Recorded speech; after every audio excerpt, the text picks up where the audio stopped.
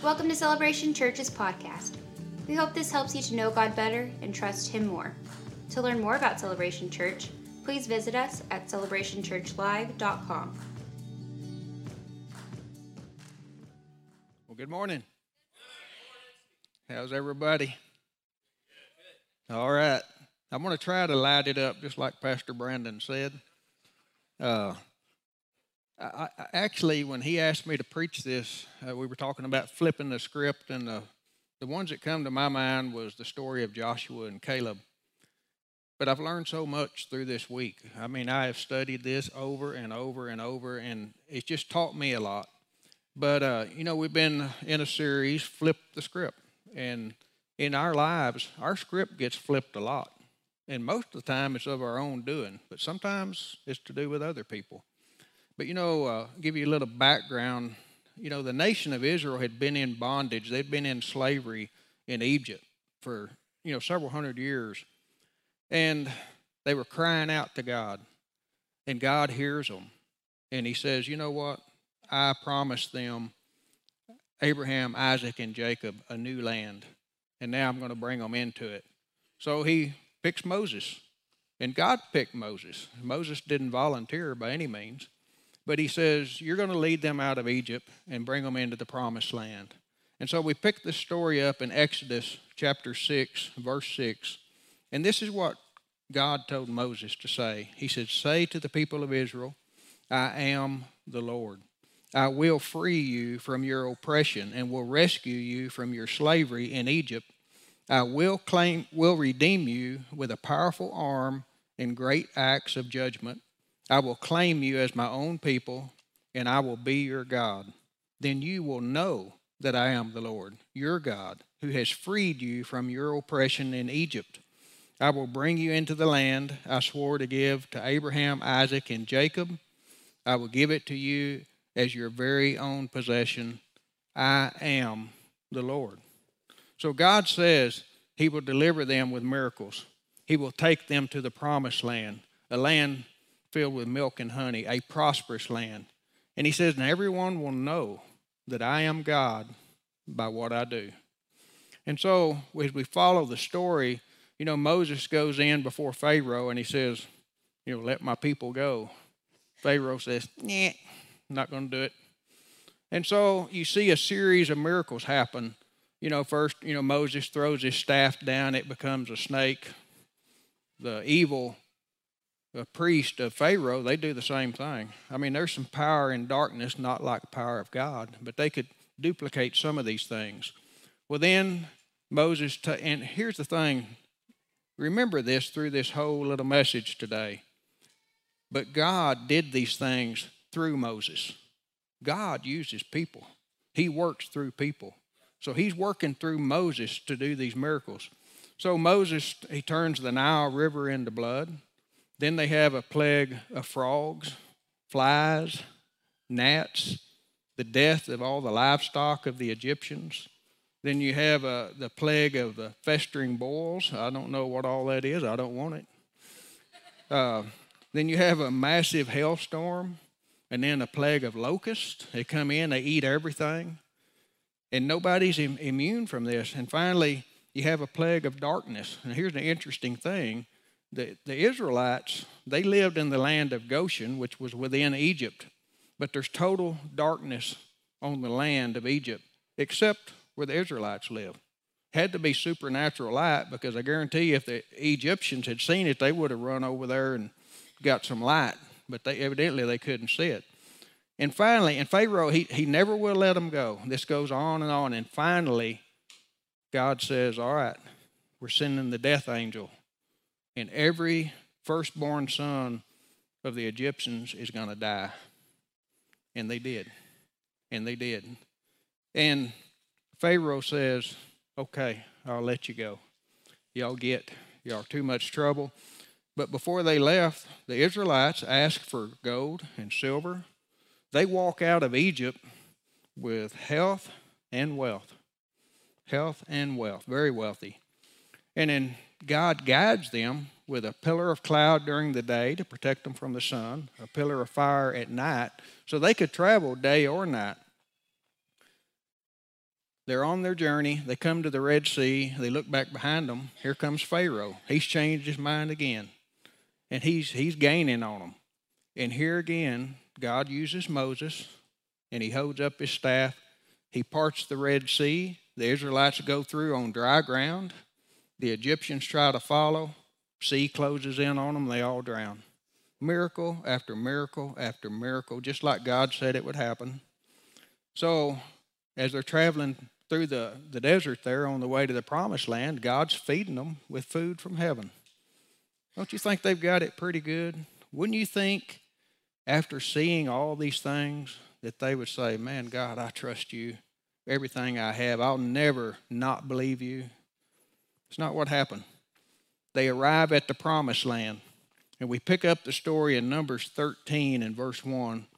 The Lord now said to Moses, send out men to explore the land of Canaan, the land I am giving to the Israelites.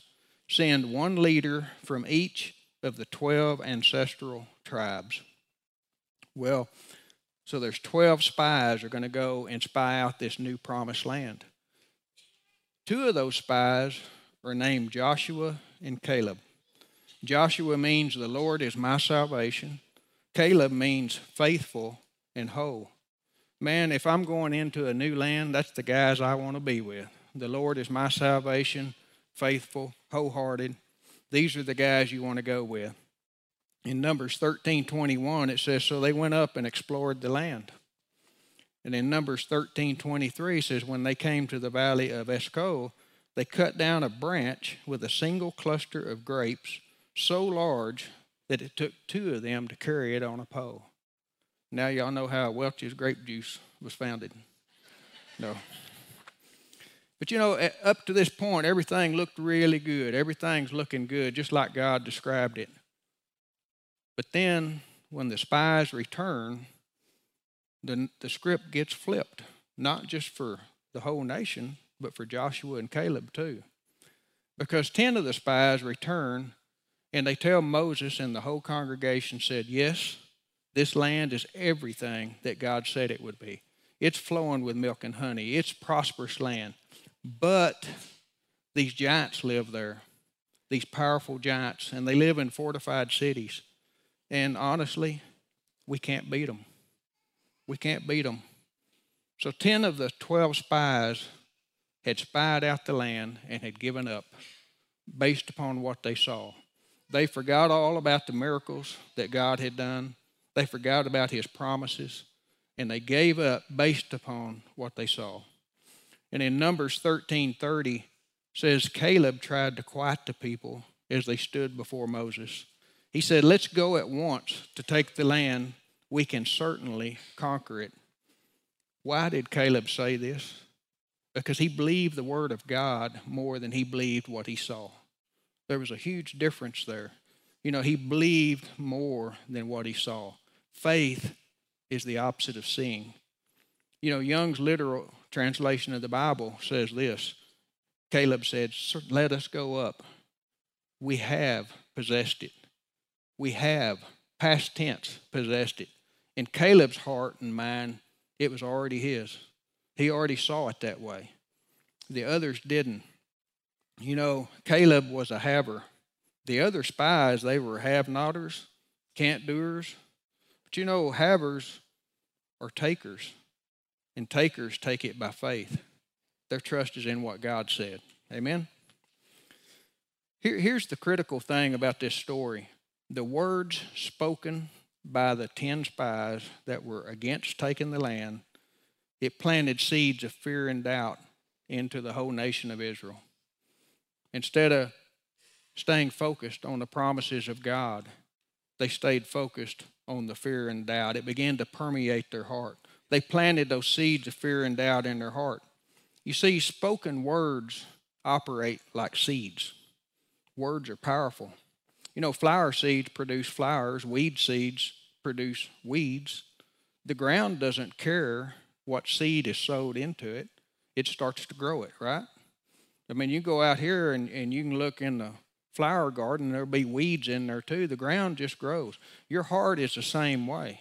Your heart will grow good seeds, good words, or it'll grow bad seeds from bad words. Your heart just is fertile. It grows it. The 10 spies, they planted the seeds of fear and doubt, and they begin to grow. See, Romans 10:17 says faith comes by hearing, and hearing by the word of God. Well, I tell you, unbelief can come by hearing the wrong words. When you're hearing stuff that's contrary to the word of God, which is what happened with the Israelites, it began to grow the wrong things, doubt and fear. Your heart will grow what's been planted there. I believe in my own life and in the lives of a lot of people that I know, the reason we have so much confusion today, because we're planting a mixture of seeds. We've got some good seeds and we've got some bad seeds.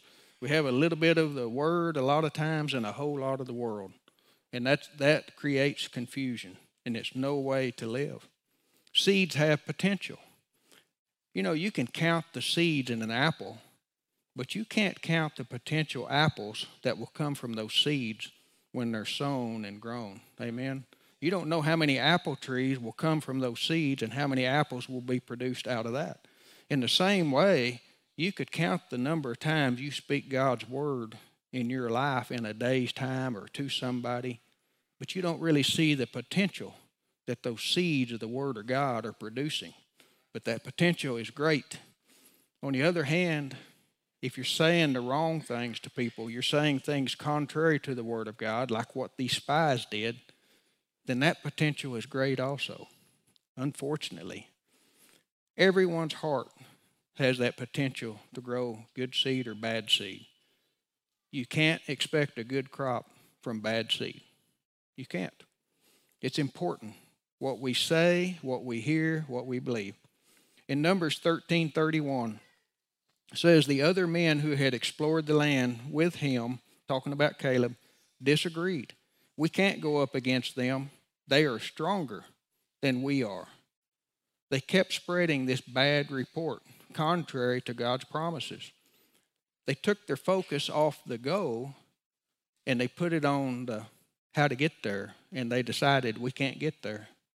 You know, I was thinking a few years ago when I was still in high school, we were just a few years. We were playing a football game one Friday night. I played for the Wink Wildcats, Mighty Wildcats. And we were playing a team out of New Mexico. And it was a defensive battle. And it's fourth quarter. We're 0-0. We have the ball. We're on the 50-yard line. I think it's the only time we got to the 50-yard line all night. We had a 4th and 1. Just a couple of minutes left in the game, and the coach said, we're going for it. You know, we have nothing to lose at this point. So the quarterback comes out with a play, and he tells us, you know, we're going to run this play here, and we're going on a count of 2. Well, we practice this all the time, you know, down, set, hut, or down, set, hut, hut. Well, count of 2 is going to be on hut, hut. Hopefully they'll jump off sides. If not, we only got a yard to go. I'm thinking, a yard? I can make a yard. I don't care what's up against us. 1 yard? Come on. Anyway, before we break huddle, one of our offensive linemen, who is not supposed to talk in the huddle, quarterback is in charge. He goes around to each one of us and says, remember, it's on 2. It's on 2. It's on 2. Don't jump. Don't jump. We go up to the line. Quarterback says, down, set, hut, jump. Guess who jumped? The offensive lineman that went around and told all of us not to jump. Ah. So now we're 4th and 6, and we don't make it. We don't make it. Turn the ball over to them. The very next play, this team out in New Mexico, they had a stocky, strong fullback, and he's pretty fast. And they hiked the ball to him, and our team parts like the Red Sea. He goes straight up the middle. I'm over on this side playing cornerback. The other guy, the cornerback, we were the 2 fastest guys on the team. We're on the way outside because they'd split us out. So he's running for the goal line, nobody. We zero in, and we catch him about the 5-yard line, and he just carries us into the end zone on his back. Yeah, it looked to me like a burro carrying marijuana across the Rio Grande. It just... We didn't slow him down a bit. And they beat us 6-0. 6-0. Still remember it very well. Still mad at that offensive lineman. In Numbers 14:1 says, then the whole community began weeping aloud. That's kind of like we were that night. And they cried all night. And in verse 3, they said, why is the Lord taking us to this country only to have us die in battle? Wouldn't it be better for us to return to Egypt? Wouldn't it be better for us to return into slavery? Wouldn't it be better for us to return into just getting the snot beat out of us every day? See, accepting the wrong words into your heart can stop your momentum. The real issue here is that God's plan was derailed by their unbelief. Quit flipping God's script for your life. Quit flipping God's script for your life. There's a very wrong theology that permeates the church today. It's that theology that everything that happens to you is God's will. See, some people think that God is sitting up there like with a chessboard and he's just moving everybody around. That is not true. This story will tell you that because God's will was for them to come out of slavery and go into the promised land. That was the script. Their unbelief, by hearing the wrong words, caused their script to get flipped. That happens to us all the time. Don't fall for that. God is a good God. He has great plans for you. His plans are always good. Don't think that, something bad happens to you and God's just moved you on the chessboard. No, that's not it.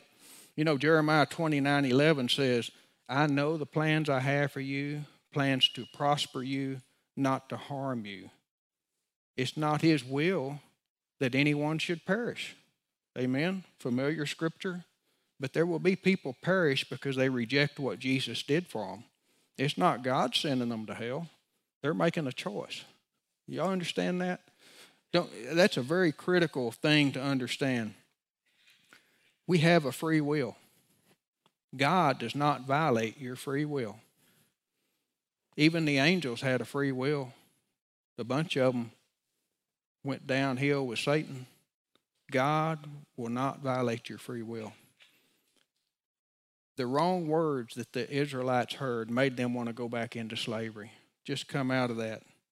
See, too many times we're hearing words contradicting the Word of God, and we're believing those more than what the Word of God says. And here's the thing about the Word of God.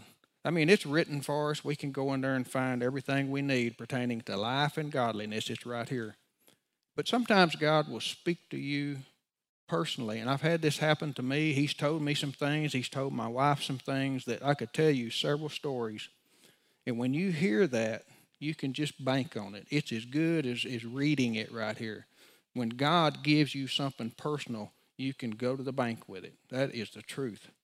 So when this happened, the spies are turning the nation against going into the promised land. It says that Joshua and Caleb tore their clothing.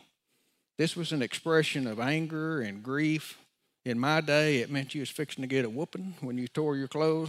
You don't do stuff like that. But Joshua and Caleb, they spoke to all the people and they said, look, the land is great. God is giving it to us. He will deliver us safely. Just don't rebel against the Lord. Don't be afraid of these people. See, faith doesn't deny facts. Faith is just not limited by facts. See, Joshua and Caleb, they could see the giants.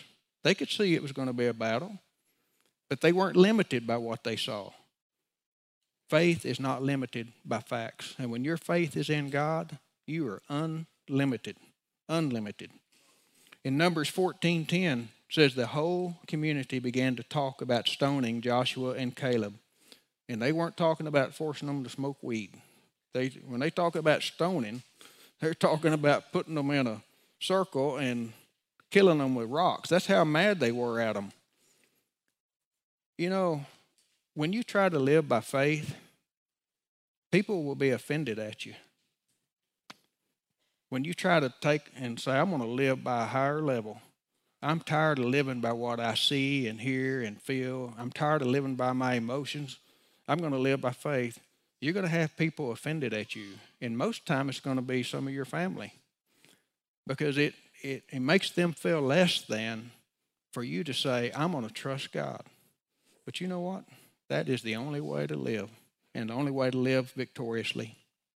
It says, then the glorious presence of the Lord appeared to all the Israelites at the tabernacle. And the Lord said to Moses, how long will these people treat me with contempt? Will they never believe me, even after all the miraculous signs I have done among them? Even after all the miraculous signs I've done among them, will they never believe me? God looked at it as them treating him with contempt. Man, that'll make you pay attention. You know, sometimes we need to use our head for something more than a hat rack. We need to think about these things. Some of it is pretty clear. You know, talking about the words we speak and the words we hear, in Mark 4, Jesus taught the parables of sowing. And there was like 3 parables there, and he's relating it to a natural seed being planted. God's kingdom is seed time and harvest. You know, in the natural, in the spiritual. Seed time and harvest. What's planted will grow. Luke, I put in Luke 8:11, even though Mark says this too, I think I like the way Luke said this best. He said, this is the meaning of the parable. The seed is God's word. The seed is God's word. And then in Mark 4:13, Jesus said to them, if you don't understand this parable, how will you understand all the parables? If you don't understand sowing and reaping, you're not going to understand anything else. See, you cannot change seed time and harvest, because what is planted and nurtured will grow. When Jesus talked about sowing the seed, he relates it to sowing seed on hard ground. And he said, you know, it's gone, you know, the birds come and get it. And then he talks about sowing seed on rocky ground, you know, and it shoots up fast, but because it's shallow soil, it doesn't last. Then he talks about sowing seed, you know, where there's a bunch of thorns and weeds and they choke out the good fruit. And then finally, he talks about the 4th type of soil, which is sowing seed into good soil, and it produces and it grows and it produces fruit. But what he's talking about is the Word of God being sown into people's hearts. That's what the parable's about. See, the Word of God, when it falls on a hard heart, it's easy for the devil to grab it and snatch it away. He just takes it right away. It didn't get deeply seeded into that heart. The second heart, when he sows the Word of God on a rocky soil, you know, sometimes you see great rejoicing. People receive the Word. Yeah, that's what the Israelites did. Yes, we're going out of this slavery into the promised land. Yes, we received that. But because there were no deep roots, it didn't last. As soon as they had opposition, they fell away. You know, I see this too. People get offended sometimes because opposition comes. Things happen. There's persecutions. There's afflictions. And if they don't have deep roots in the Word of God, they begin to fall away. They're offended at the Word. They're offended at God. The third soil is talking about the Word sown into a heart that's choked out with the cares of this world. You know, I think that's where a lot of people are today. The worries, the cares, the things going on in this world. When you're getting a mixture of that and a little bit of the Word, it's hard for that Word to grow. It's hard for those roots to go down deep when you're getting choked out by the cares of this world. And finally, the Word that falls on the good heart, the heart that receives it, the heart that meditates on it, the heart that thinks about what it heard, it's growing it and it's nurturing it. And that produces fruit. Amen? That's where I want to be. A seed has to be planted. And if you see the Word of God as a seed, it'll change your life. So you should look forward to planting the Word in your life every day and someone else's life. Just speaking it to them. speaking that word to them. That's how you're planting it, putting it out there. You don't see the potential, but the potential is coming. Every day is an opportunity to plant God's word in somebody's life. Amen? It says here that at this point, God was pretty much done with Israel. I don't blame him. He's a lot more patient than I would have been. That would have been the end of them. But it says Moses interceded before God. And it's really funny because God says, I'm pretty much done with them. I'll just wipe them off, face the earth, start over. And Moses says, oh, no, God. Remember, you're a magnificent God. You're a God of unfailing love. You've forgiven them all these times. I mean, Moses is reminding God, hey, remember who you are. You're a loving God. Don't do this. Everybody's going to think bad of you if you do this. So in Numbers 14:23, here's what God said. He said, they will never, talking about the people of Israel, they will never even see the land I swore to give their ancestors. None of those who treated me with contempt will ever see it. But my servant Caleb has a different attitude than the others have. He has remained loyal to me, so I will bring him into the land he explored. His descendants will possess their full share of the land. And God went on to say in verses 27 and 28 that he had heard the complaints against him, and it would happen to them just like they said, they would die in the wilderness. Here's the sad part of this story. Joshua and Caleb, who were faithful and stayed focused on the promise, they got their script flipped also for about 40 years. They believed God. They stood in faith. But because of everybody around them, it caused them to lose 40 years of wandering around too. God went on to tell Moses that everyone 20 years old and older would die in the wilderness, including Moses. The punishment was 1 year in the wilderness for every day that they spied out the land and came back with a bad report. Man, it is so critical that we don't let go of what God has promised us. And then the 10 spies that gave the bad report, they died from a plague right after this. So now, 40 years have passed. Moses has died. Joshua is the leader of Israel. And Joshua does what God wanted to do all along. Joshua begins to conquer the promised land. He begins to take it. And about 5 years into this, Caleb comes to Joshua. And Caleb says, hey, Josh, you remember I was 40 years old when we came back and we gave an honest report about the promised land? I gave a real report. You know what a real report is? That's what the Word of God says. That's a real report. It's popular today to say, well, I'm just being real. And I understand what people are saying. But if you really want to be real, say what the Word of God says. That's real. And it's way more powerful than the other. Caleb said, Moses promised me this land where the giants are. He said, I'm 85 years old. I'm just as strong as I ever was. I'm just as much a fighter as I ever was. And if you'll give me that promised land, I'll take it. I'll drive them out. And Joshua said, all right, it's yours. It's yours. So Caleb flips the script after 45 years, and he goes and takes what belonged to him all along. Belonged to him all along. If you're a believer in Christ, there's things that belong to you. They belong to you. The atoning work of Jesus has given us everything we need to be victorious in life. But you need to know what those are. You need to believe them, and you need to walk in them. You need to speak them out of your mouth. Flip your script. That's what we need to do.